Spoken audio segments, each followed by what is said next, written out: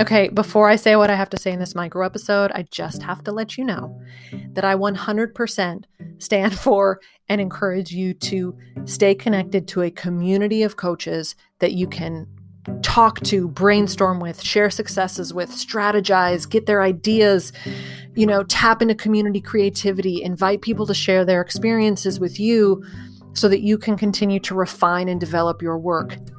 And stop asking coaches for feedback on the content and programming that you're creating for other audiences. Unless your market is coaches, staying in that internal safe space of dialoguing and workshopping is not going to give you the feedback that you need. If, for example, you are creating coaching for retired volleyball players who are trying to figure out the next chapter of their lives, you need to go to those people to ask them what they think of your program. Would they buy it? How does the copy read? What doesn't make sense? Where are they confused?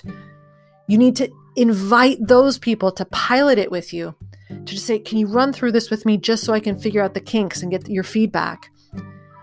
Far too often I see coaches staying within the safety net of our communities and saying, hey, what do you think about this? Do you like this headline?